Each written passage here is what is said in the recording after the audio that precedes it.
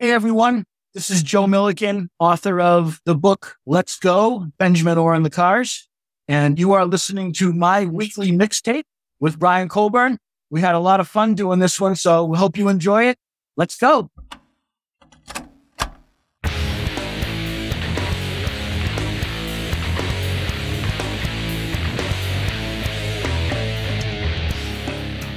Welcome to My Weekly Mixtape, a podcast that takes the classic mixtape approach to building a modern playlist. I'm your host, Brian Colburn. Joining me tonight as guest curator is Joe Milliken, music journalist and author of the book Let's Go, Benjamin Orr and the Cars. Joe, thank you so much for joining me on My Weekly Mixtape. Brian, it's great to be here, man. I appreciate you inviting me on, and this is a unique podcast you got set up here, so it's a little different than what I'm used to doing, so I'm looking forward to it.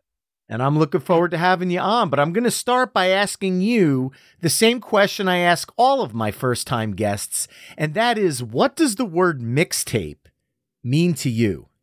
Well, to be honest with you, mixtape means a lot to me because me and mixtapes and making mixtapes go way back. I think a lot of people who are, such music enthusiasts as we are, I think everybody has some kind of connection to a mixtape somehow. Either they made them themselves or somebody made one for them, that kind of thing. And I go way back. I mean, I literally was making mixtapes going back to when I was like 15 years old. And it's funny because the first mixtapes I used to make before I even had like a whole component stereo set up in my room, I used to actually make mixtapes off a boombox. I'd set up the radio dials on my boombox and I'd put a blank tape in and I'd press record and pause and I would sit there and wait for a song to come on that I wanted or whatever I was doing at the time. And I'd record the song. The song went over, I'd press pause and I'd sit there for a whole day working on tapes. But then I graduated to, making my own mixtapes. I want to make a classic rock mixtape or I want to make a jazz mixtape or whatever the case may be. And then I actually, after showing a couple of friends of mine these tapes, I'm like, wow, I'd love you to make me one of those. I started making mixtapes for friends. And I used to do it as Christmas presents for friends. And every year it built up and built up and built up. And at one point, this is going back to probably when I was in my late 20s, early 30s or whatever, I was making like 20 tapes a year for people. I'd have one going and go, I got to have this song for this guy's tape. And I'd get all these tapes started. And as the year went on, I'd build them all up. And by the end of the year, I would have mixtapes for my friends and family. So me and mixtapes go way back. That is time dedication. Bravo. I absolutely love it. Yeah, a little crazy, but it was fun. Not at all. That's a gift that shows you were thinking about that person throughout the whole year. So I think that's the gift that keeps on giving. Absolutely.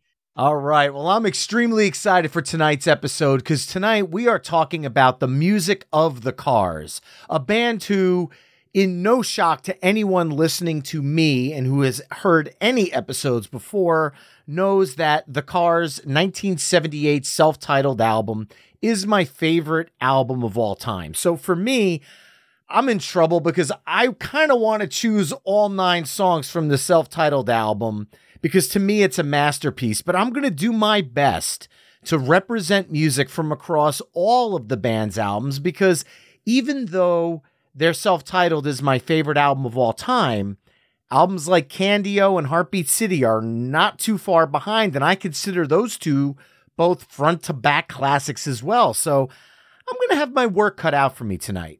Now, Joe, as someone who wrote a book detailing the life of Benjamin Orr, the band's bassist and co-lead singer, did you find it difficult to come up with a bank of songs to pull from for tonight's playlist curation? I think the only thing that was a little difficult in putting this together was, you start writing songs down and making a list, and all of a sudden you're halfway through that list and you're looking going, I got to start being really careful about what I'm choosing here to make sure I get a lot of my favorites on, because there was just, even though they only did including Move Like This, which happened later on, I think they only did like 6 studio albums. Yeah, it was 6 studio albums with Ben up to Door to Door, and then Move Like This without Ben for the 7th.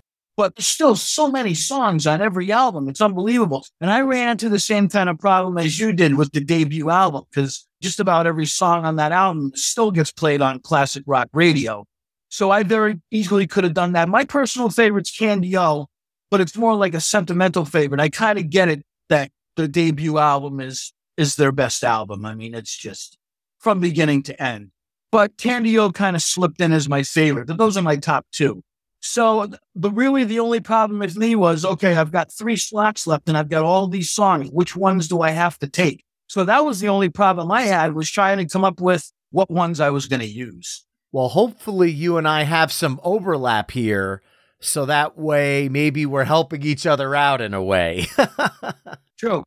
I wrote down a whole bunch of stuff because I assume that, if you're a Cars fan, I think there's a lot of standard songs that would be on just about anybody's Cars mixtape, There's always going to be a few of those. So I had a feeling we'd probably run into a few duplicates along the way. That's for sure. Well, let's get down to business. Tonight, as I mentioned earlier, Joe and I will be curating the ultimate mixtape for the Cars, and we'll use the old cassette deck approach.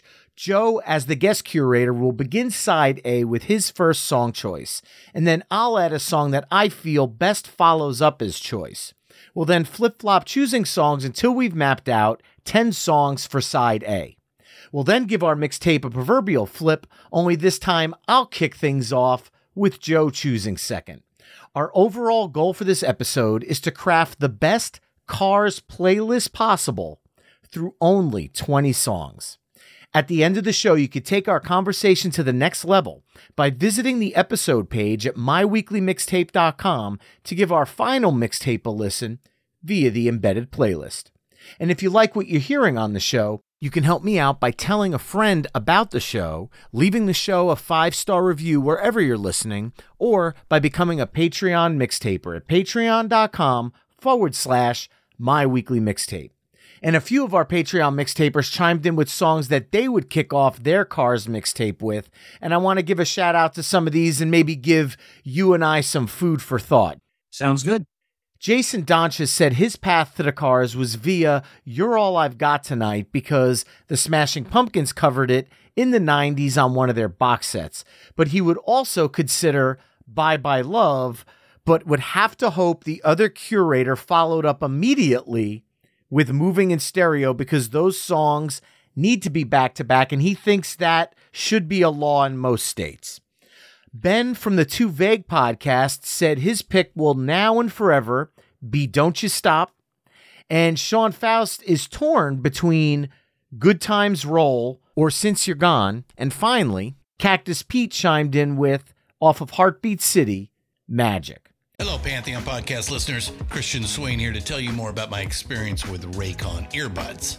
Our family now has 3 pairs of Raycon earbuds around the house, and my wife just grabbed a pair of the Headphone Pros to replace some headphones from a company that was double the price. And yes, she loves them. Now, if you haven't pulled the trigger on a pair of Raycons, or even if you have, but you're in the market for another pair because they're just that good, well, now is the time to check them out, because they just launched their upgraded model of the best-selling everyday earbuds. With Raycon's upgraded everyday earbuds, now you also get active noise cancellation, ergonomic design, and multi-point connectivity that lets you pair with 2 devices at once. New quick charge function, 3 customizable sound styles, plus awareness mode. Available in a variety of vibrant new colors to complement any and all skin tones. I even have a pair of earbuds in a cool green color. I have tried just about every earbud known to humankind, and these Raycons are fantastic. Seriously, if you've been wanting to check out Raycons, there truly is no better time. You're going to ask yourself why you didn't check them out sooner, and Raycon offers a 30-day happiness guarantee. So what are you waiting for? Go to buyraycon.com/Pantheon today to get 20% off your Raycon order, plus free shipping. That's right, you'll get 20% off and free shipping at buyraycon.com/Pantheon. buyraycon.com/Pantheon. Hey folks, Stefan Shirazi and Renee Richardson here from the Metallica Report. And we are proud members of the Pantheon podcast family, where the best of music and podcasts unite. We've got something pretty cool for you. we're giving away an exclusive Metallica merch package worth over $250. That's a whole lot of Scary Guys, skulls, M72, and other sought-after Metallica swag. And we've made it easy for you to win. Follow and share the Metallica Report, and you're in the game.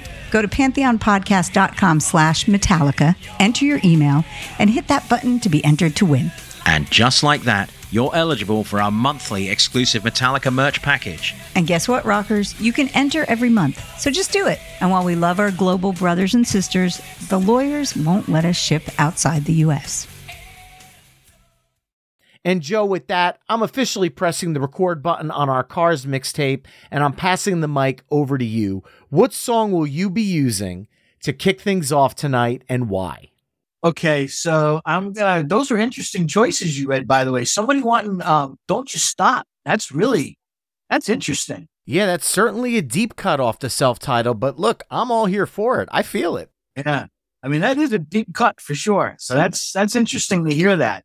I went more of a standard direction, I guess. So I'm going to go with a little shameless self-promotion here. And I'm going to declare the opening song to be Let's Go. It's a great way to start. You know, it sounds like the beginning of something. Let's go. Let's start this thing up. So I thought that would be a good choice. Obviously, it's the title of my book, but that's not the only reason I chose it. I think it's just a great upbeat rock anthem, and it's a jukebox favorite. And it was also the band's first top 20 hit. Even after that first album came out, they had several songs that were in the top 40, but nothing had cracked the top 20 yet. And Let's Go peaked at number 14 when it came out. So that's another little sidebar why I chose that. It happened to be like their first top 20 single. So I went with Let's Go to get it opened. Absolutely love the song. Really, it is the perfect opening song. And I'm glad you did that, because in my heart of hearts, if I was going to start off, I would have to go with something from the self-titled.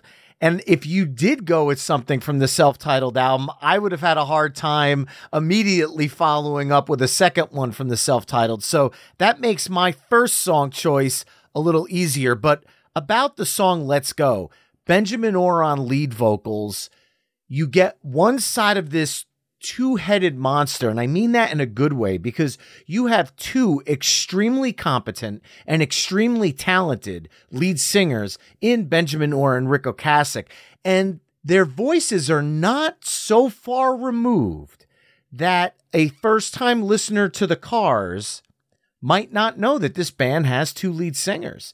And there's just something that there's this tonality about their voices that works so well together. And Let's Go is a very fun and exciting song. And it's one of the first ways my parents got me into the Cars as well, because when I was growing up, one of my first record albums was Alvin and the Chipmunks' Chipmunk Punk. And on that album, they covered Let's Go. So as a kid, No way. I became a fan. Yes, 100%.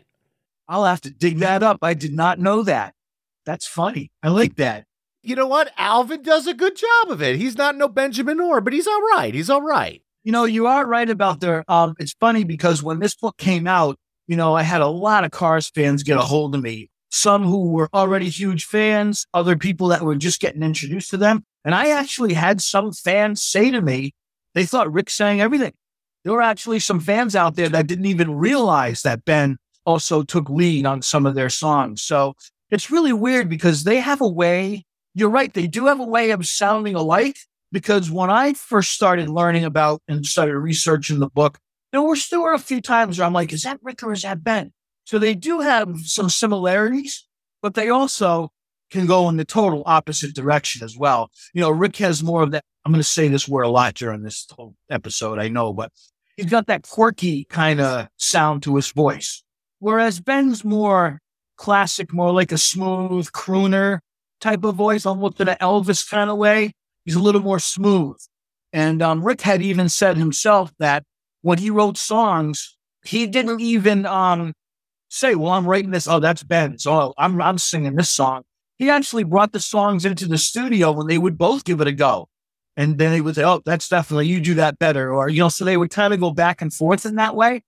So there's even a lot of demos out there where Rick ended up singing the song on the album, but there's a demo where Ben sings it and vice versa. So you're right. There's a lot of similarities to their voice, and sometimes it takes you a minute to realize who it is, but there's other times where they go in opposite directions as well. It's a pretty interesting give and take there.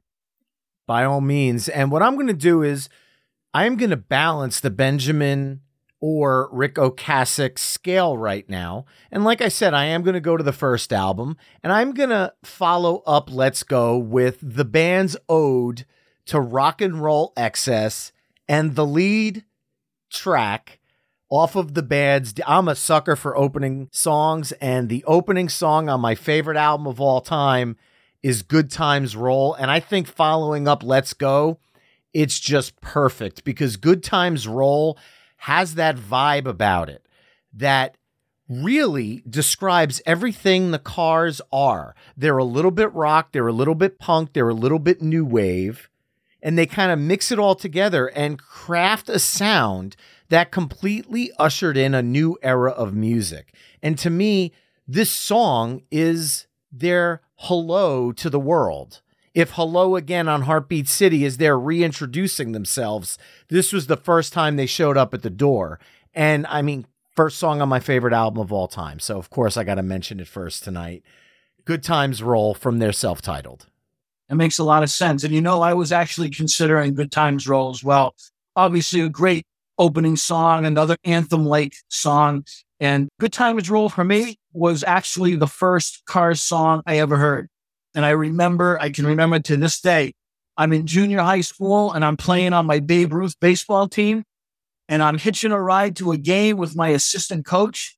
And we got in this car and he plopped in an 8-track tape of the first album, and Good Times Roll came on, and hearing that car horn sounding keyboard sound at the very beginning. And I just remember looking at it going, what the hell is this? Just a whole totally different sound.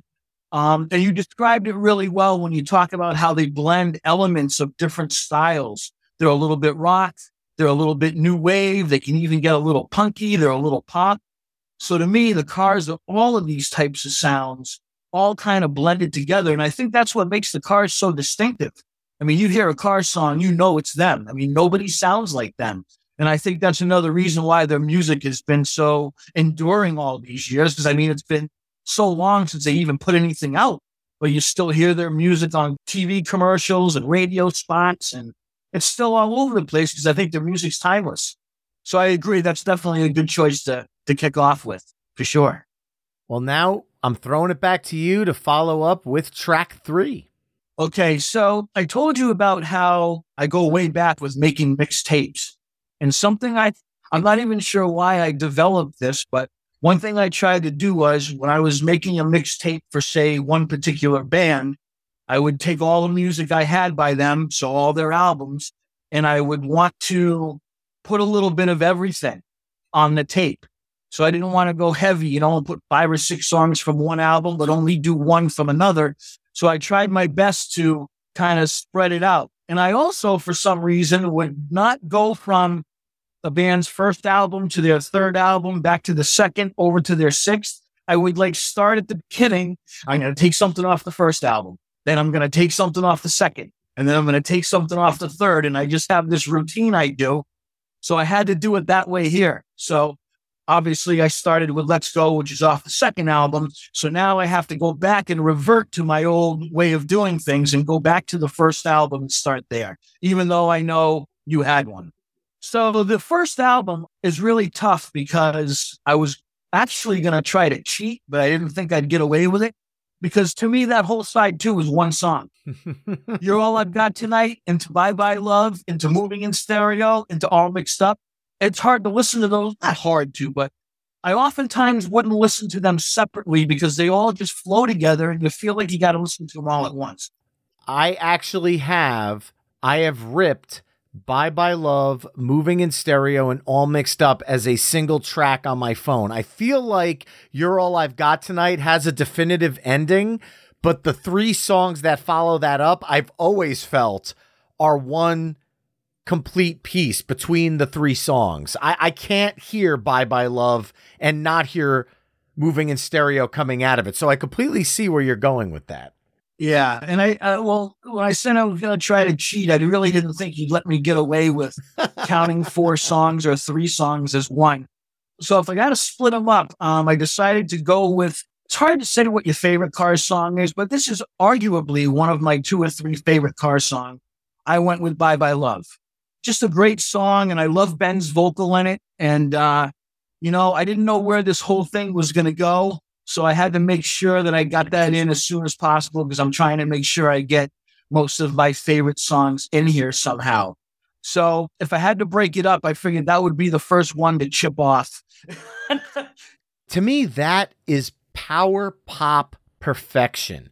This is the side of the Cars where when people listen to Heartbeat City and they say, oh my God, the Cars went pop, they were never like this, I always point back to Bye Bye Love because that is the sound that they just enhanced a little bit more on Heartbeat City. So the power pop was always a signature of this band.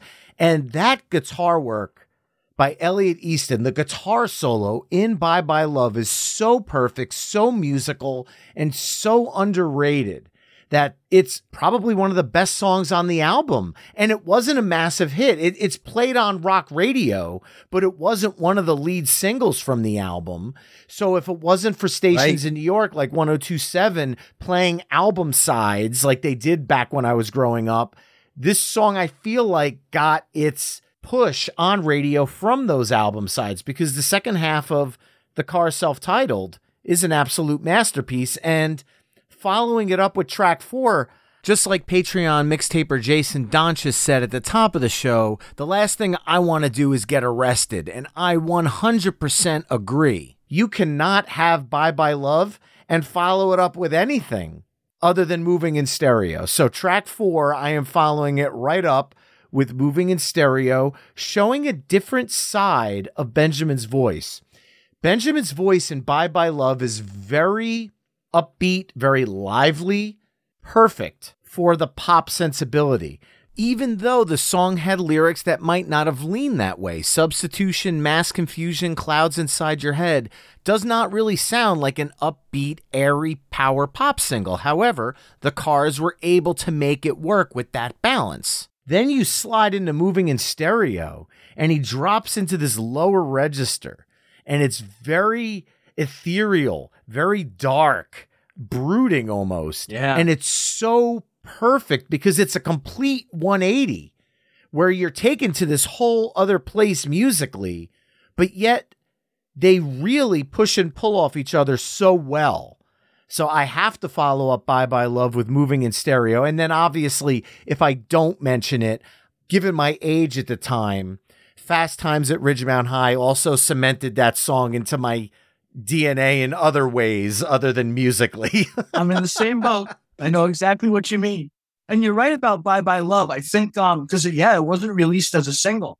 And so I think that actually got some juice, if you will, was from getting played on FM radio. Because when that album came out, WBCN in Boston is what I would listen to when I was younger. And of course, they helped launch the Cars. They were playing, Maxine Sartori, who was a famous DJ from Boston. She's iconic for, helping Aerosmith get started. She also helped the Cars get started. And I talk about it in my book about how before they were the band previously, they were called Captain Swing before they turned into the Cars. And Bye Bye Love was actually a Captain Swing song. It was one of the few songs that they actually brought over into the Cars. So I heard Bye Bye Love on the radio right when the album came out. And I think that's how it got its juice. Because, it's I still hear it on classic rock radio. And you were also right to mention Elliot's guitar solo on that song. About as precise and pristine and perfect as you can get, I think, for sure. All right, and we are back to you following up Bye Bye Love and Moving in Stereo. We've already overlapped, so I'll be, obviously I had that set up as one of my songs. So, okay, so going back to my formula, so now I've taken a song from the first 2 albums, so now I have to go to the third album with Panorama, which is a very unique album, probably their most misunderstood album, I think, because even though Candy O was quite a bit different from the first album, the two were still kind of in the same vein. And with their third album, Rick consciously wanted to do something different. It really took the record company by surprise, and they almost didn't want them to go forth with Panorama. They wanted them to actually like re-record some other things because they weren't too sure about it, because it's definitely a much different and darker kind of album than the other ones. So going through Panorama, I decided to go with the one single from the album, and the one that got some pretty good radio play, and that's Touch and Go. Touch and Go is such a unique song. It's hard to even describe, but it's such an offbeat song, and it's so different. And the amazing thing is it still entered the top 40, even though it wasn't your typical rock song, pop song, chorus, bridge, solo. It's a totally different kind of feel to it. It's really mysterious and dark sounding. It's a lot of offbeat time signatures. So it isn't necessarily something that's conducive to radio, but like I said, it did get some radio play, and it cracked the top 40. It peaked at number 37 when Panorama came out. I think it's also their least selling album, if you will, but it did go platinum, and it took a long time for people to get used to Panorama, but I do think it gets more respect now as the years have gone by. So instead of trying to go with one of the more offbeat deep cuts, I decided to go with the one single and went with Touch and Go. It's a great song. I feel like you hit the nail on the head. It is their most misunderstood album, and I would say their most underrated album, because there's a lot of angst and aggression in this album that you don't hear on other Cars albums.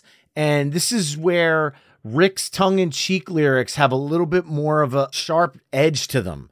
They cut a little deeper, and the music just kind of goes along with that lyric theme. And I actually understand why the band chose Touch and Go as the single from this album, because it is really the most musically digestible compared to some of the other songs like the title track and Gimme Some Slack that are much more intense compared to the sounds that people were used to from the self-titled and Candio. So following that up for track 6, I'm going to go in another direction. I'm going to stick with a Rick Ocasek song, but I'm a sucker for album openers. And I think the boldest album open that the Cars ever did was when they took a chance and opened up an album with a power ballad. And that would be 1981's Shake It Up and the song Since You're Gone. One of my absolute favorite songs from then growing up. I can tell you right now, Wildwood, New Jersey. I was maybe 4 or 5 years old, and they took me on the boardwalk, and we played that game where you would bet on a color, and then someone would throw a beach ball into a wrestling ring of holes, and whichever color the beach ball landed in the hole, if you had your money on that color, you won a prize. Well, I had picked blue. The ball went into the blue hole, and I won a copy of the Cars' Shake It Up on vinyl, and I've had it ever since. And Since You're Gone was the first song I ever heard when I dropped the needle on that album, and I just fell in love with it. The opening snaps, the guitar. Elliot's guitar is so beautiful. It's distorted, but it's smooth, and it works so well.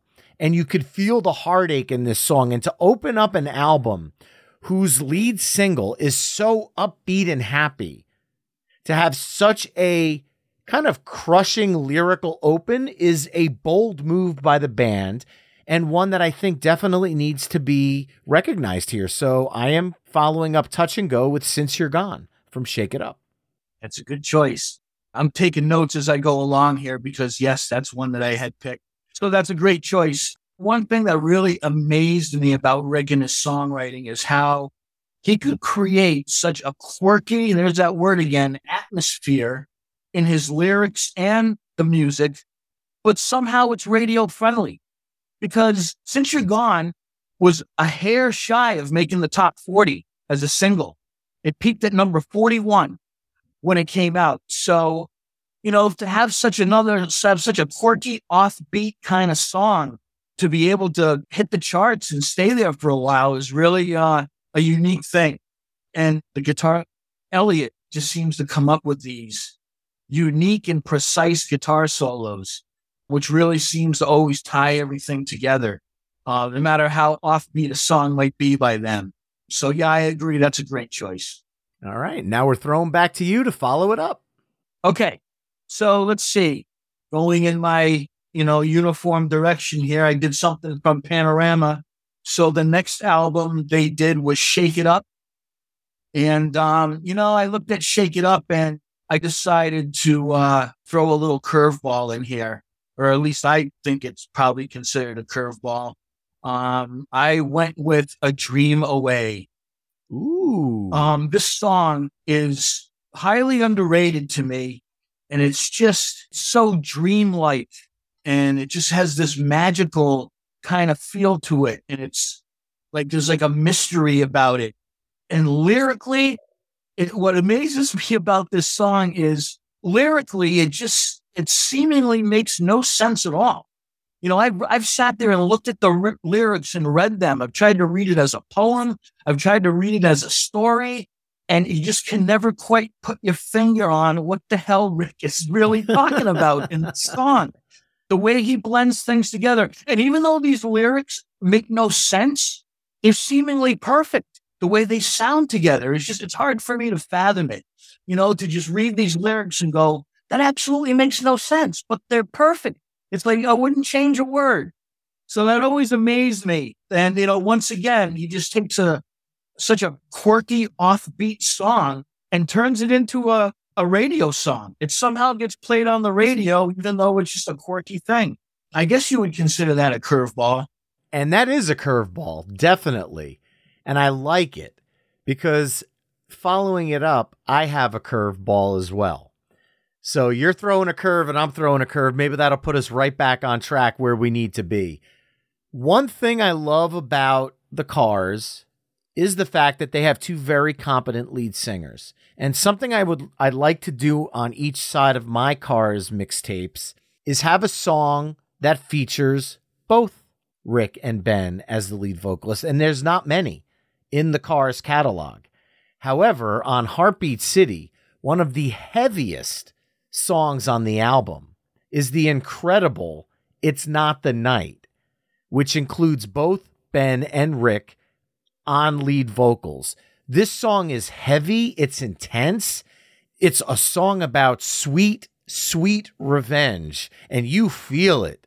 You feel it in this song. And the fact that this song wasn't a single has always shocked me because it's one of the most powerful songs on Heartbeat City.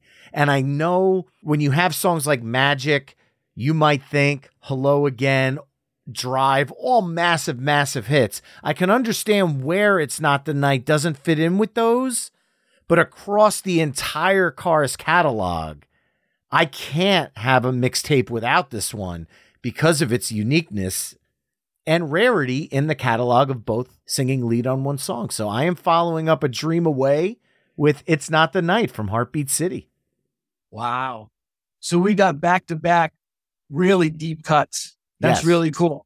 And, as I went along here, I was trying my best, consciously trying my best not to go too far one way.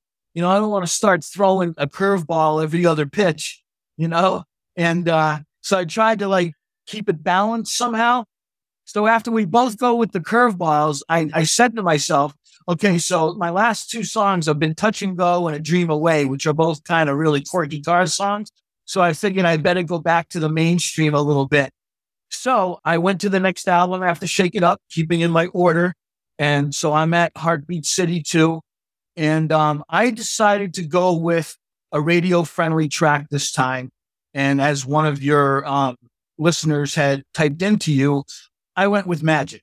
Nice. It's just a happy-go-lucky, upbeat, summertime song. And I still have the visual of the video because the video was so huge on MTV when this album came out of Rick walking on water. It's like a pool, an underground pool setting, and Rick's walking on the water there. And also, I just love Ben Orr's badass bass lines on that song. I really love his deep bass on that track. So I decided to go a little mainstream and pick something off the radio. And so that's why I went with Magic. I didn't write down, I think Magic actually was a top 20 single. So I kind of went a little radio friendly this time and try to smooth things out a little with Magic. I think it's great. I love that track. If you go back and listen to my interview with Will Turpin of Collective Soul, we talk about how Magic from Heartbeat City is a influence to Collective Soul's song Hollywood. So if you ever listen to the song Hollywood by Collective Soul, it's kind of their nod to Rick Ocasek and the Cars and this song. So I think that's a great one. I love this song. To me, that video was just part of the MTV revolution. As a kid, seeing this tall, lanky guy just walking across a pool, singing, it was so 80s, but it worked so well. And Heartbeat City, my parents had a VHS of all the videos from it. And there were some strange, memorable videos during that time. That's all I'll say for now, because I have a feeling we'll touch on Heartbeat City some more tonight. So closing out side A, the Cars know how to end sides really, really well. And they know how to end albums really, really well. So this one is actually easy for me to have a bank of songs just in and of itself of where to end, because it's the end of a side and they know how to end strong. So I'm at a toss-up right now between two closing songs, both from the same album. It's the side A and side B closer. And I think I'm going to lean towards the side B closer because I'm just feeling, coming out of Magic, we need to talk about the Dangerous Type. I'm going back to Candy-O. I don't think they could have picked a better closer for that album, and it has such a tasty Elliot Easton riff that just drives with the kick drum as it's opening. And the song, again, has this pop sensibility. So when Letters to Cleo covered the song for the Crafts soundtrack in the 90s and added that layer of pop to it, it made the song reinvigorated again for a whole new generation. And that's because the Cars already had pop sensibility, and Letters to Cleo just put their little bit of a spin on it and reinvented it, but they didn't reinvent the song because the song's pop nature was already there. And I love the lyrics of this song. I love the guitar work in it. And it's, again, a perfect closer for either a side or an album. So closing out side A, Dangerous Type from Candy-O. That's a great track. And I'm learning something. You learn something new every day because I didn't know that Letters to Cleo covered that song. So I've already made a note of it. I'm going to go check it out for sure. Oh, it's great. And they were a very good Boston band. So obviously they felt the Cars' influence. That's really cool. Yep, I had Dangerous Type as one of my songs listed. So that I agree with that. That's a great choice. Absolutely. All right. Well, there you have it, folks. Side A of our ultimate mixtape of the Cars, which kicked off with Let's Go, Good Times Roll, Bye Bye Love, Moving in Stereo, Touch and Go, Since You're Gone, A Dream Away, It's Not the Night, Magic, and Dangerous Type. Head over to myweeklymixtape.com to hear all the songs we've discussed in this mix through the playlist embedded on the episode page. Now, Joe, we've been talking about your book on and off throughout the night so far, but I guess my first question, what made you gravitate towards writing a book specifically about Benjamin Orr and not the Cars as a whole? Because when you think about the members of this band, all the members have led really unique and interesting musical careers. Yeah. So I'll make it as brief as possible, explaining how I came up with the idea to write, or how it came about, because it actually happened by happenstance. So we're going back quite a ways now, because it took me a long time to put this book together, because I was kind of doing it in my spare time. I'm a full-time job, I got a family, and I can't just sit in my office and write a book 8 hours a day. So it actually, in doing all the interviews I did and stuff, and of course, Ben was no longer with us, so I couldn't interview him. So what's the best thing to do? Interview as many people who knew him as possible. So this is a very long, grueling process, and people think I'm exaggerating when I say this, but I'm not. The book literally took me a decade to complete. So it was a long time coming. But going all the way back to the beginning of them. So I was already a music journalist and a freelance writer, but all my music writing revolved around local newspapers and a couple of rock magazines. So when I decided I finally wanted to tackle a book, I had a short list of ideas that I was thinking about doing. And so this, to give you an idea, this goes back to the original social media MySpace. I had a MySpace account, and on it, I listed my personal information, said that I was a music writer from Boston, listed some of my favorite bands. I had listed the Cars as one of my influences. Well, a female fan of the Cars saw my MySpace page and sent me a message and said, "You should write a book about Ben Orr." And exactly what you said earlier, I went back to her and said, well, why would I write about Ben? Why wouldn't I want to just write about the Cars in general? And her only reply was, I think you should just investigate it. A lot of people don't know about Ben and what he did in his life. I think you should take a look at it. So I did. I investigated Ben, did some research, and I found out some things about him that I didn't know, such as he's originally from Cleveland, which is the home of the Rock and Roll Hall of Fame. So I thought that was pretty cool. I also learned that he was a childhood star in his town, if you will. Ben started playing instruments when he was like 12. He started out as a drummer, and then by 17, he was a guitar player. And he actually was fronting his own band in Cleveland at age 17. The band was called the Grasshoppers. So this is like in the mid-50s. So here's this teenage kid fronting his own band. Well, there was a TV show in Cleveland back then, a music television show that was called Beat.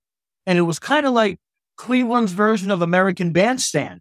They brought in professional musicians who had the hit of the day, and they would lip sync their songs. So it was just like that same format as American Bandstand. The only thing different that Upbeat did was when they would go to and from commercials, they would have a house band there that would play music to come in and out of commercials. And the house bands, they would go into the city of Cleveland and find local bands that they thought were good to be on the show, to do the intros and outros. And Ben's band was chosen. So this kid's 17 years old. He's not even out of school yet. And he's fronting a band, and he's on like a nationally televised, and the show ended up being nationally syndicated until the early 70s. So it was seen in like 60 cities across the country. And I'm thinking to myself, this kid was like a star. And this was like 15 years before he even met Rick. So I learned all these things about him. Like, oh my God, this kid was a rock star in his hometown before he even thought about being a member of the Cars. So these types of, that's what hooked it for me right there. I just said, I got to tell this guy's story. So that's how I decided to write about Ben. I just thought his early life was really cool. And he worked hard and met Rick in Ohio, and they went through a lot together. A lot of people might think that it's easy to become a rock star. These guys toiled away in bars for like 10 years, starving to death before they ever even got a sniff of a record deal. Awesome. Well, piggybacking off what you were talking about, a lot of Cars fans aren't even familiar with the Crosby, Stills, Nash & Young or America-esque sounding pre-Cars band called Milkwood, which featured Rick Ocasek and Benjamin Orr. It's an album that I've been trying to get my hands on a CD reissue for years. I just can't find it. If you're lucky enough to stumble across the vinyl in a used bin, please pick it up and let me know about it, obviously, because I've been long searching for this one. But if you go on YouTube, there's a song on there called Dream Trader, which I'll embed over at the episode page at myweeklymixtape.com. Even though the band as a whole isn't what people expect to hear when someone mentions the Cars, I, for one, hear the foundation of the Cars being laid down in a song like Dream Trader. Yeah, I'm going to be totally honest. I never really clicked with the Milkwood album. I'm not saying it's bad, and I know what they were doing. I mean, this is like 1971 or so when they were doing the whole Milkwood thing. Mm-hmm. And in that early 70s thing, the whole acoustic coffee houses, like you said, the Crosby, Stills, Nash kind of feel, that was huge at the time. And these guys Rick and Ben had already been together for a decade trying to make it. So that was big at the time. And they were in Boston. tons of coffee houses in Boston. Actually, Rick and Ben performed as a duo for a while, just the two of them playing acoustic guitars.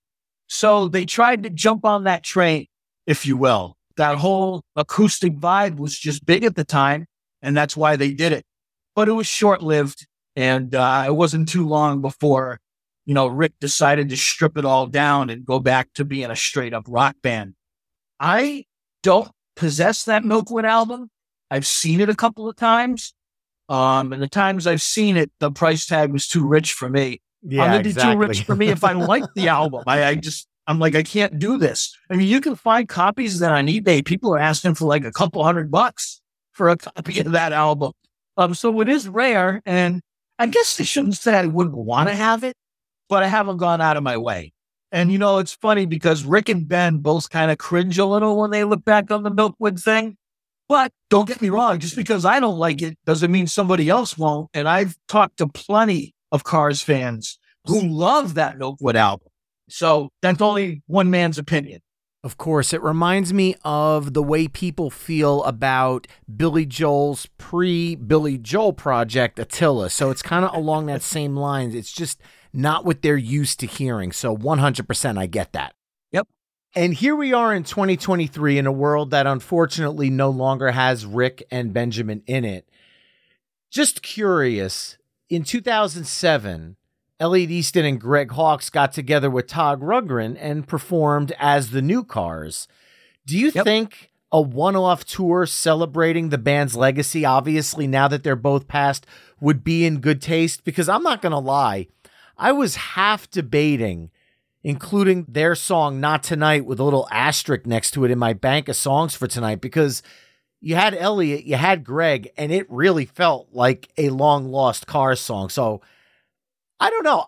Having never seen the original lineup live, I almost wish that this lineup of 2007 would get together and maybe do a celebration of the band's music for one more run. I would welcome it. I really would. You'd be surprised. And I didn't realize this until, once the book came out and I had, Cars fans and Ben fans coming to me and, approaching me about how I put the book together and stuff. A lot of people didn't like the fact that they tried to do that. But there's a lot of Cars tribute bands out there, like right now. Yes.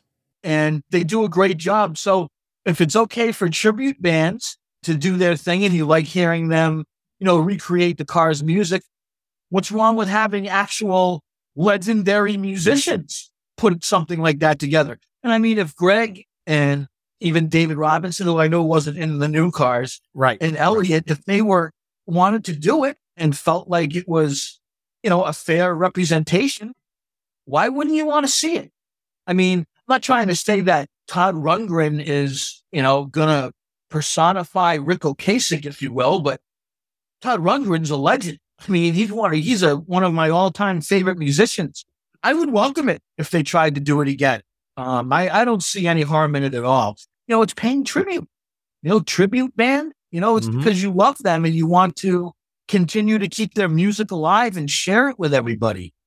So I'd be totally up for that. That was a great band, too. Never mind the drummer, Prairie Prince, who was an original member of the Tubes.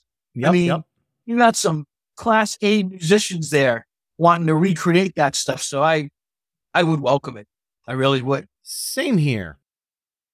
Well, now we are flipping the tape over to side B, and I'm going to kick things off. And again, I think I might have mentioned this before tonight, but the Cars' self-titled album is my favorite album of all time. And being I get to pick the first song for side B, I thought what more perfect way to start off side B than with one of the band's most thunderous songs, the song that started side B on their self-titled album, You're All I've Got Tonight. Patreon mixtaper Jason Donches talked about the Smashing Pumpkins cover that took place in the 90s.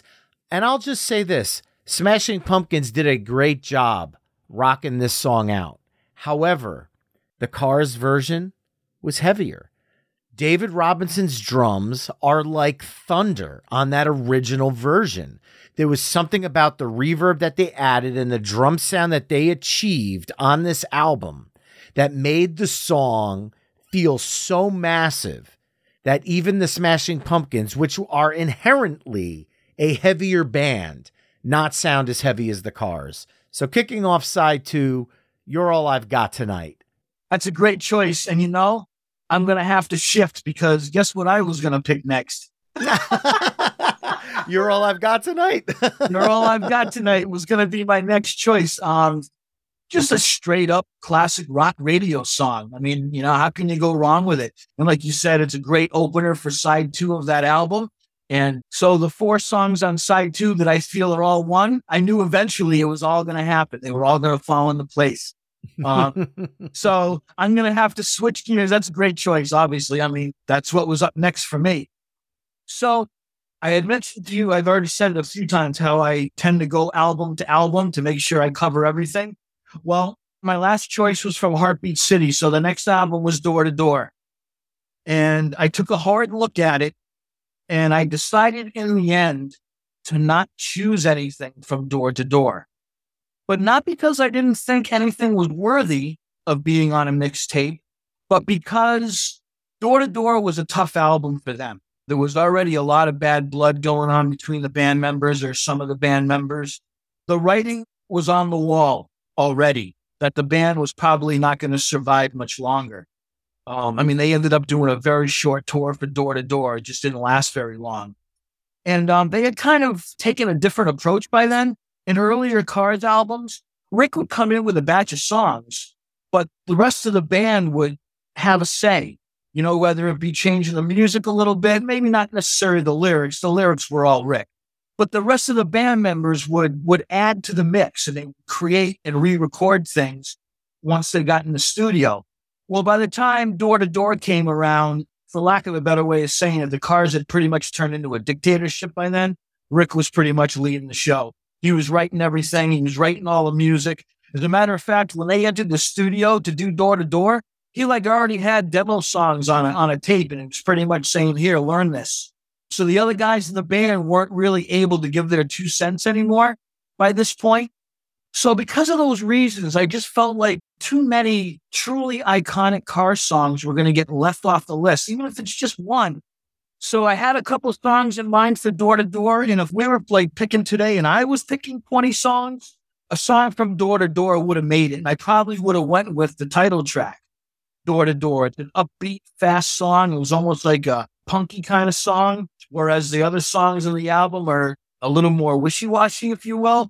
They were kind of getting away from the hard rocking sound. It was almost like a country western kind of feel in a couple of the songs. So I don't dislike the album, but it's definitely my least favorite.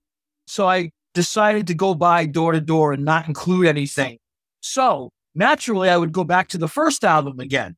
But seeing as though you just picked something off the first album, I'm going to go away from the first album and I'm going to go back to Candy-O because maybe not as many iconic songs as on the first album, but Candy-O is just full of hook-laden rock songs that you just can't go wrong with.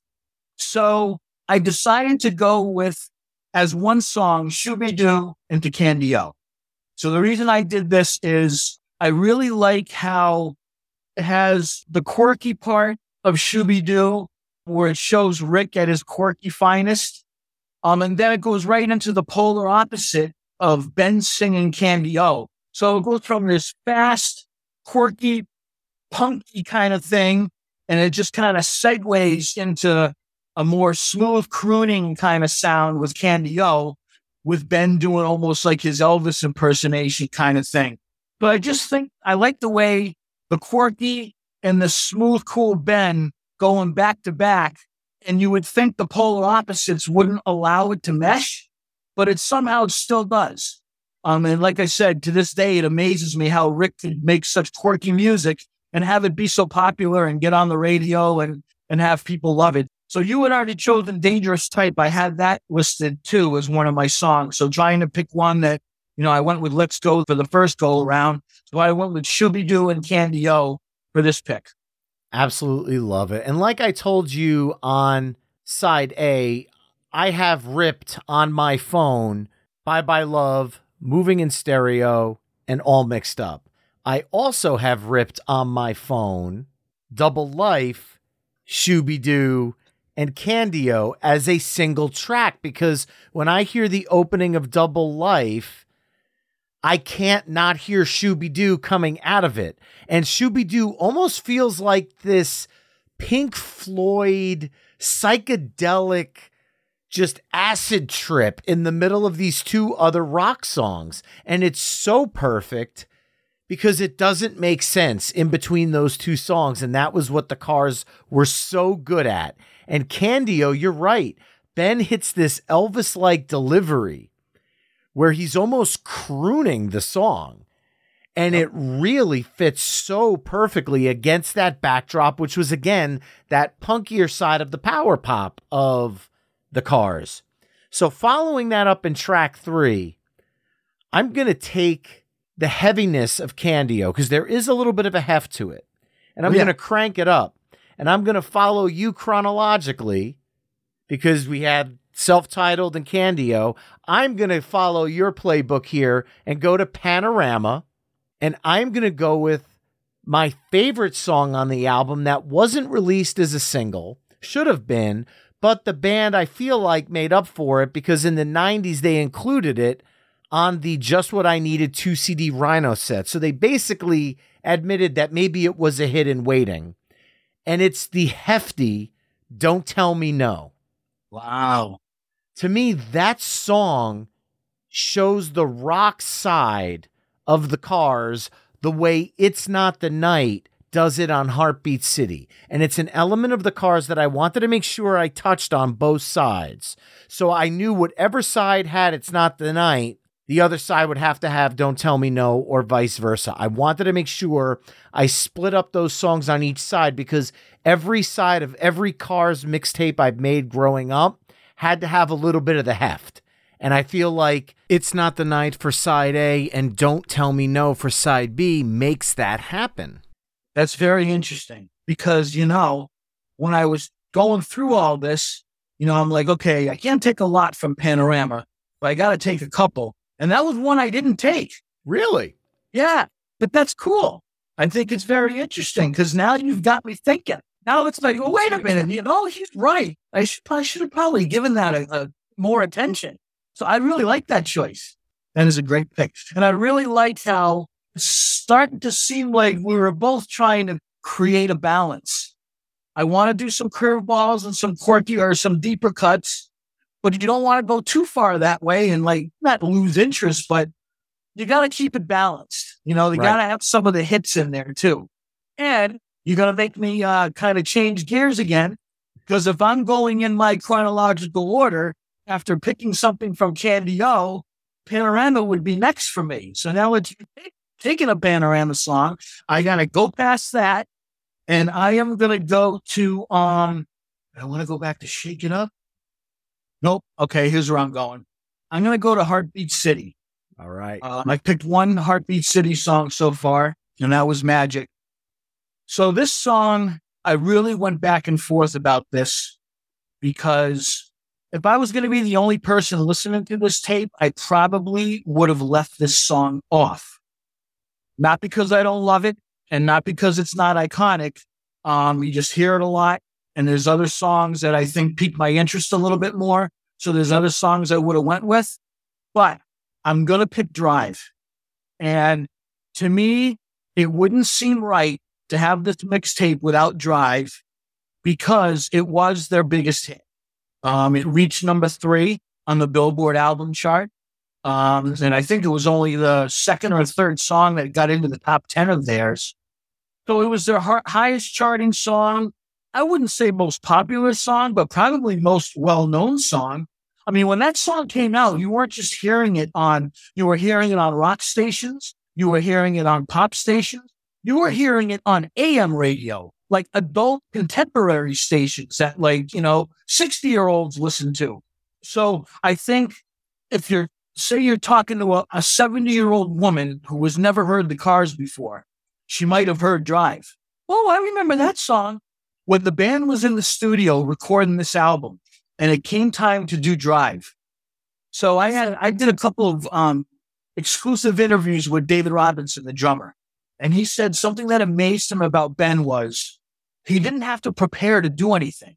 Like, they all go into the studio and he would just be like having a cup of coffee and smoking a cigarette. And they were like, okay, you ready? Oh yeah, I'm ready. And like, you ready? And like, then these guys used to like really have to prepare and like get focused mentally and do whatever they had to do to get ready to record. Ben was nonchalant. David Robinson called it his Frank Sinatra persona. He said when they went to record Drive, he told me, he's like, I'm telling you the honest to God truth. Ben was sitting there smoking a cigarette and they said, you ready to record Drive? And he said, yep. And he went in there and he did it in one take. No overdubs, no want to try it again, no let's do a couple of tracks and see what sounds better. He did that in one take. He put a cigarette down, he went in there, he sang it, he walked back out, picked the cigarette back up, and like it was nothing. And David Robinson said it was like the most amazing thing to see this guy, how he just did it so effortlessly. So that little story always pops into my head whenever I talk about Drive or hear Drive. So for all those reasons, I couldn't leave it off. You don't have to defend that song one bit. There's a reason why 6 a.m. has covered it. There's a reason Cavo has covered it. There's a reason that they put out a symphonic version of the song recently with the original track and it became a hit all over again. There's a reason why it's been featured in countless movies. The song's iconic. It's the defining Cars hit because it is their highest charting song. And there's absolutely nothing wrong with going with the crowd pleasers, especially because that brings a lighter side, a complete 180 from the Don't Tell Me No. It shifts gears and kind of resets the palette for me to bounce off of. And one thing I wanted to do on both sides was kind of create a balance with my picks. And on side A, I used It's Not the Night as a heavy song, but I also used it as a song where both Ben and Rick sang lead vocals. And I want to make sure I include that on side B as well. And I'm going to include that by going back to Candy-O, and I'm going to go with the power pop perfection of Since I've Held You. If Bye Bye Love was the Cars' self-titled, hey, here's where the Cars' power pop origins came from, its logical follow-up is Since I've Held You. Beautiful vocals, their voices bouncing off each other. Elliot Easton's lead guitar over the end of the song when they're just going, it's been a long time. And he's just wailing the lead. It is probably one of the most underrated songs in the band's entire discography. And I'm shocked it wasn't an absolute smash single from this album. I am absolutely shocked because It's All I Can Do, the song after it, did get traction. But I think Since I Held You, as much as I love both songs, is just in another universe. So a deep cut, maybe. I don't think it should be, though. So I am following up Drive with Since I've Held You. Wow. And you know, that is considered a deep cut. I mean, I consider it a deep cut. But I'm telling you, you're giving me some things to think about. Because I had that on my list of Candy-O songs. I don't think it made my final list, but it was on there. It was on there, and you're right. It is a very underrated song. The guitar solo is just masterful. I tell you, those first two albums, man, probably okay, let's just go back and forth between the first two albums, and there's your 20 songs. I mean, if we were going to be lazy about it, you probably could have gotten away with it. And made a great argument for it, too. No one's going to argue any song off the first two albums. Absolutely. That's a really good choice. So with that, Joe, we're back to you for track 6. Okay, so I know that these songs belong together, and we can't really do that, but I got to make sure that I get all mixed up in there. It's like a perfect ending to not just side 2, but the album as a whole, and I think it's the band's masterpiece. I think that whole side just goes together so seamlessly to me, and I just had to make sure that all mixed up gets on there. Ben's vocal is incredible. That little embellishment saxophone from Greg Hawkes at the end of the song, it just seems like just a perfect fade out to this album. And it's just one of my favorite car songs. Like I've said multiple times, that whole second side, making sure that gets in there. We've got them all from that side too. By all means, every mixtape my father made of the Cars had all 4 of those songs somewhere. They never not made it, and I'm glad that continues tonight. I love the fact that you brought up the underrated saxophone solo by Greg Hawkes, because it really comes from out of left field, because it's not like saxophone was all over this album. And it seems like it's coming from out of left field. But when you listen to the song, it's such a cinematic ending to this album. It really feels like a movie climax musically. So I love the pick. Obviously, say no more about the album. Of course, I love it. So following that up for track 7, you explained at the beginning of the side that you weren't going to go to door, but because some of the songs that you've chosen were on my list, that's leaving me a little room to go to door and acknowledge one song, just because I've been covering it for years with my group, Colburn and Company. I love the song. Again, I get to pick a song that includes both Rick and Ben singing, so it keeps that piece of the puzzle going. And it is kind of a sad song because it is their last top 40 hit. And I'm going to go with You Are the Girl from Door to Door. Now, on Move Like This, sad song did reach number 33 on the rock songs chart. But when we're talking about top 40 hits, You Are the Girl is the final Cars top 40 hit. And there's a bittersweet part to that.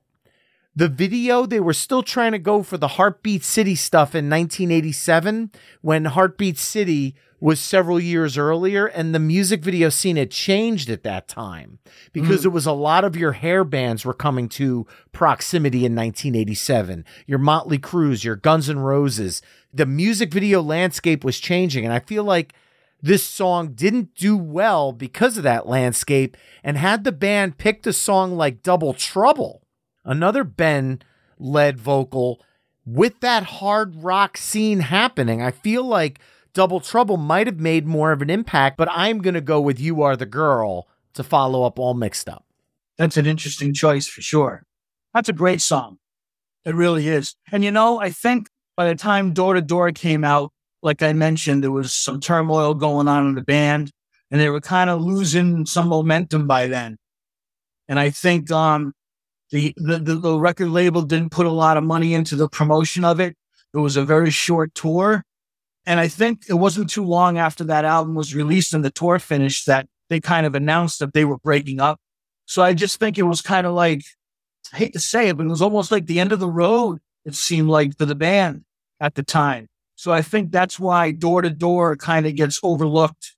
But, I am glad that you picked something from it, because I was feeling kind of guilty that I said, I had a Door to Door. I was going to pick the title track just because I thought it was a harder driving song. It had some rock elements to it, but that's a really cool choice. I'm glad you picked something from Door to Door.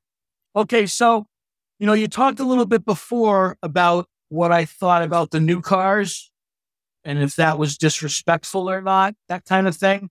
So this kind of, in a way, almost goes hand in hand with that.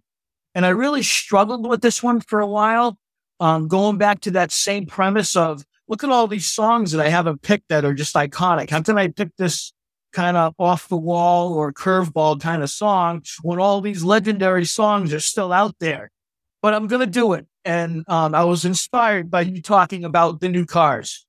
So I went and picked a song from the one album they did without Ben, Move Like This. Came out in 2011. The band didn't even try to replace Ben. Greg Hawkes did some bass work. And the man who produced the album, I didn't really know of him before that, but his name is Jackknife Lee. I guess this guy is a bass player too. So they didn't even want to try to replace Ben. They just like, well, you can play bass. You do it, kind of a thing. And I get mixed reviews from Cars fans. There's some Cars fans, Ben's not there. They don't even want to give it a try. And then there's other Cars fans that say, well, if it's the Cars and it's Rick, I'm going to listen to it. So it kind of gets mixed reviews. And I don't know if you've heard the album. Oh, I have. I really like Move Like This. I do too. I'm not going to say I, love every song on it, but I think it's got some really good stuff on it. I really like the fact that they did that. And, they released a single from it. It's probably the one song that was heard the most from it. And that's part of the reason why I chose it. But to me, this song sounds like it could have been like an extra song from the Shake It Up sessions that never made it onto the album. It sounded like a Cars song to me, and it's Blue Tip. Nice. I really love the song. They put a little video with it, and I thought the video was really creative and cool. And I know there's some people out there that are going to be like, well, you're not putting this and this. And these are all, what about this Ben song? What about, obviously, we can pick 60 songs probably if we wanted to put on a mixtape. But I wanted to give a tip of the cap to the guys, doing that one last album. And I think it was really well done. And I do like the fact that they didn't even try to replace Ben. They just said, Ben's spirit's with us. I got a batch of songs. And, it wasn't too long after that, unfortunately, that Rick is no longer with us. So now I look back on it and I'm like, thank God that they did that album. Because I think it's got some really good songs on it. So I went with Blue Tip. There's a curveball for you. Thank you. Because I'll tell you right now, had you not gone with Blue Tip for track 8, that was going to be my track 9 as a tip of the cap to this era. So you and I are lockstep on it. That's my favorite song on the album. The first time my father and I put that CD, and I ended up going and getting the Best Buy version because it had some extra demos at the end, and I wanted to have the extras because I'm that big of a Cars geek. But we listened to Blue Tip, and as soon as the song was over, my father said, rewind it, let's hear that one again. He goes, that's vintage Cars right there. And it is. And I believe it deserves a spot on this discussion. And that means we each have one song left to close things out. And I have a wide slate because we have now touched on every single Cars album at some point in this discussion. And I can, with no guilt, go right back to my favorite album of all time and pick one of the few songs on it that we didn't talk about. And I'm kind of torn right now because I still have 2 more on my list. I have My Best Friend's Girl, which my band Colburn & Company covers all the time. But I am going to go with a crowd favorite. I've talked about it several times because of the fact that they named a greatest hits after the song. It is one of the band's most beloved, well-known hits. Just What I Needed. From the original album, it to me was one of the songs that if you go see a cover band and they're like, we're going to play some Cars, that's usually the one they go to. Sister Hazel did a fantastic cover of it. It's just a wonderful song. And again, it shows everything I love about the Cars. It's rock, it's pop, it's got a little bit of a punk edge to it, it's got a little bit of a new wave edge to it. And for my contribution to the night, I feel like I'm kind of giving you a nice way to close wherever you want. Because you said your favorite album is Candio. Maybe you'll pick something from that. Maybe you'll throw a curveball in there. But I got to touch on the self-titled one last time tonight with Just What I Needed. That's a great pick. It really is. To give you another really quick story, kind of related to my book. So when the Cars got elected into the Rock and Roll Hall of Fame in 2018, I went to Cleveland. I went to the ceremony. 6 months after the Rock and Roll Hall of Fame ceremony, my book came out. So it was really good timing. So when I went to Cleveland for the Rock Hall ceremony, I actually went and visited Ben at his resting place. That was like my final stop of my trip. And a person who helped me with the book had also come with me. She was like my promotions person and helped me a lot with the book. She was also with me on this Cleveland trip. Her name was Donna. So at the end of the trip, I wanted to go visit Ben. So we went to the cemetery to visit Ben. And, I sat there and my book wasn't out yet. It was a done deal, but it was in the process. So it wasn't going to be out for another 6 months. But I just chatted with Ben a little bit, had my moment with him. And as I'm getting ready to leave, I was like, so Ben, give me a sign, man. Let me know that you know I'm here or anything like that. And, I looked up and there was like a brush of wind and the trees kind of blew. I kind of looked up and I'm like, well, all right, I'll take that as, that is the sign. We went back to the car. We got in the car to leave. Donna was driving. She turned the car engine on, and I swear to God, on my grandmother's grave, she turned the car on, and right on cue, it was on an FM radio station in Cleveland. And right on cue, as soon as she turned the car over, no end of a commercial, no radio DJ speaking. The first words out of the car speaker were, "I don't mind you coming here and wasting all my time." I kid you not. Wow. I included this little story in the book. And if there wasn't somebody with me as a witness, I probably wouldn't even have talked about it or put it in the book, because people would be like, "You're full of shit. No one's going to do that." I had a witness, and that came on. We looked at each other, and I just got chills throughout my body, and I couldn't even react. I started laughing out loud. I didn't even know what to think or say. I started smacking my hands on the dashboard going, "Oh," I swear to God that happened. Wow. That is absolutely awesome. And if you hadn't picked that song, it's what I was going to pick. Oh, so now I feel horrible. You know what? Can I pull my choice? Now I feel guilty. No. It's okay, because I still can pick something else. But all right. You said that, I'm like, okay, he's picking that song, but I got to tell this story. I'm so glad you did. That's amazing. I love it. It was probably the most surreal moment of my life. And like I said, I wouldn't tell the story if I didn't have a witness. Well, I am so sorry I stole that thunder, but now you get to encore with the last pick of the evening. So what are you going to close out this amazing Cars mixtape with? You know, it's really tough because, so you're saying, so we haven't picked Best Friend's Girl, have we? No, we have not. So I had Just What I Needed and Best Friend's Girl down to the final two. But now I'm sitting there saying, do we want to end it with two songs from the first album, or do I try to want to end it with a curveball? I think I'm going to end it with a curveball. All right. Just because this is all tied together because of my book. And it's not a Cars book, even though the cars are obviously throughout the whole thing. It's really a Ben book. It's a book about Ben's life. And, you know, writing this book has really changed my life. I've met so many people, and it created so many other avenues for me, that this book journey has just been something that I thought once the book came out, you know, I'd sell some copies and it would just fade into oblivion, and that would be the end of it. But to this day, 5 years after it's come out, I'm still meeting people. I still have people reach out to me. I have people reach out to me and go, "You know, I just read this book you wrote about Ben. I knew Ben when we were kids. I really wish you interviewed me for this book. I would have had some great..." So to this day, people are approaching me, talking to me about the book, things they know that I didn't know, all kinds of things like that. So this book it's been more than just writing a book. It's really been an unbelievable adventure. So in saying that, to end it with a curveball, I want to pick an unreleased song that was on the double anthology. And it's a song called Fun Time. And it's a cover song of an Iggy Pop song. And there's a little story behind it. So they recorded this song during the Shake It Up sessions, but it didn't make the final cut. They had enough original songs, so it didn't make the final cut, but it did end up on that compilation. Fun Time. So the Cars are at the peak, you know, and they have their own studio in Boston. And a lot of bands and musicians, famous musicians who came into town, they would go and visit the Cars in their studio. So Iggy Pop was in town doing a show at the Paradise.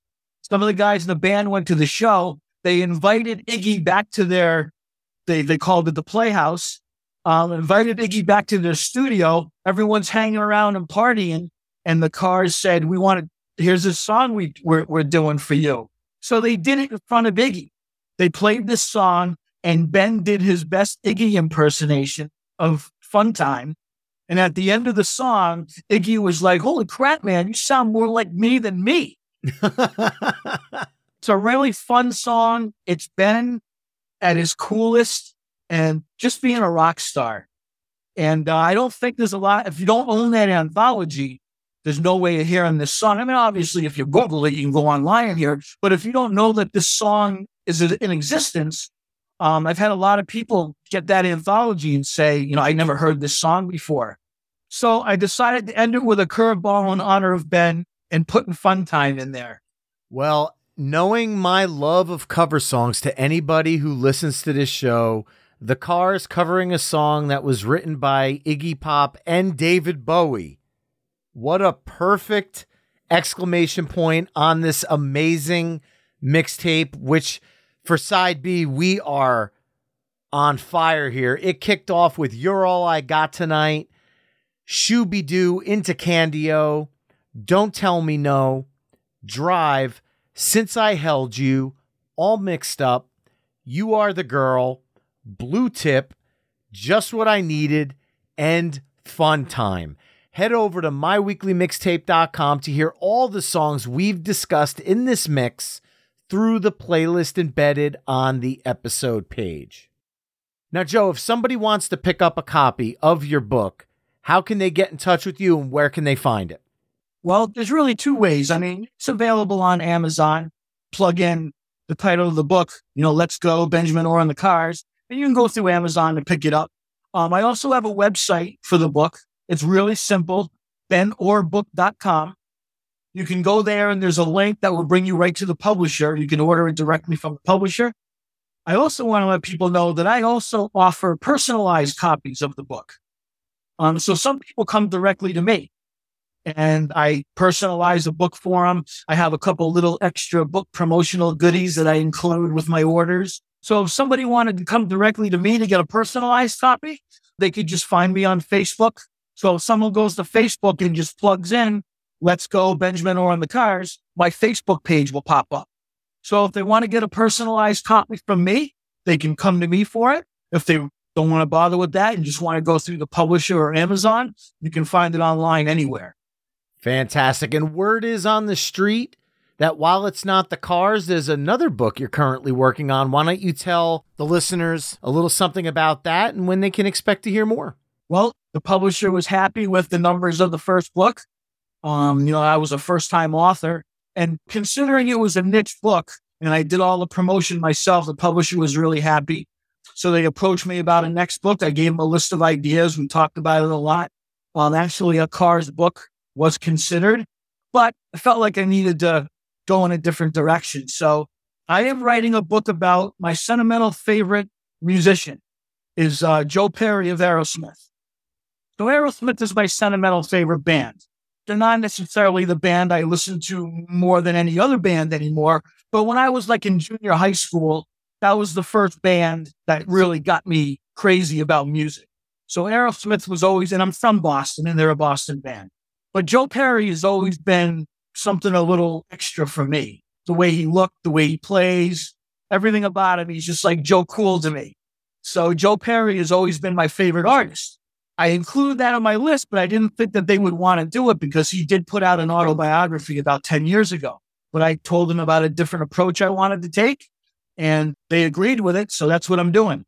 So I'm doing a biography about Joe Perry. Obviously, there'll be a whole bunch of Aerosmith stuff in it too, because that's the whole reason he's famous. But that's what I'm working on now. It'll probably go to press maybe another year or so. I'm kind of in the middle of it now. And there's a lot of research, a lot of interview chasing, and all that kind of stuff. So I'm kind of knee deep in it as we speak. So I'm hoping in the next year or so, it'll be ready to submit.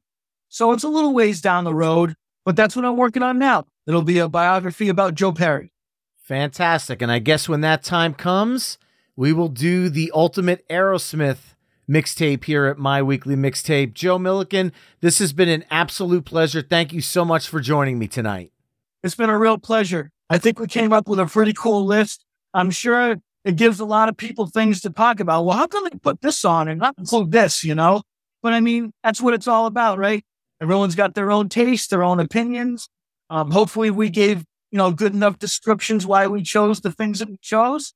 And closing out with that song, Fun Time. This was really a fun time. Likewise, man. Thank you again. And remember, mixtapers, you could find My Weekly Mixtape on all the social haunts at My Weekly Mixtape. You can also head to myweeklymixtape.com to check out the full catalog of My Weekly Mixtape episodes. If you like what you're hearing on the show, please do me a favor and tell a friend about the show. Leave the show a 5-star review wherever you're tuning in. or consider becoming a Patreon mixtaper at patreon.com/myweeklymixtape. That's all for this week. Thanks again for listening. Until next time, enjoy the tunes.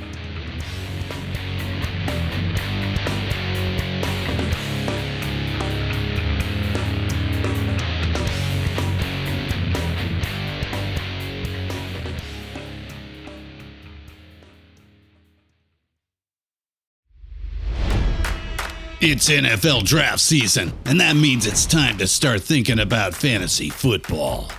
FantasyPoints.com features industry-leading experts and prognosticators using proprietary hand-charted data to help you score more fantasy points. FantasyPoints.com is the place to go for whatever kind of fantasy football you play. Whether you play fantasy football, daily fantasy sports, or do a little bit of everything, Fantasy Points has the meticulously researched content to guide you to victory. And why wait for the fall? Fantasy Points also covers the new spring football league, the UFL.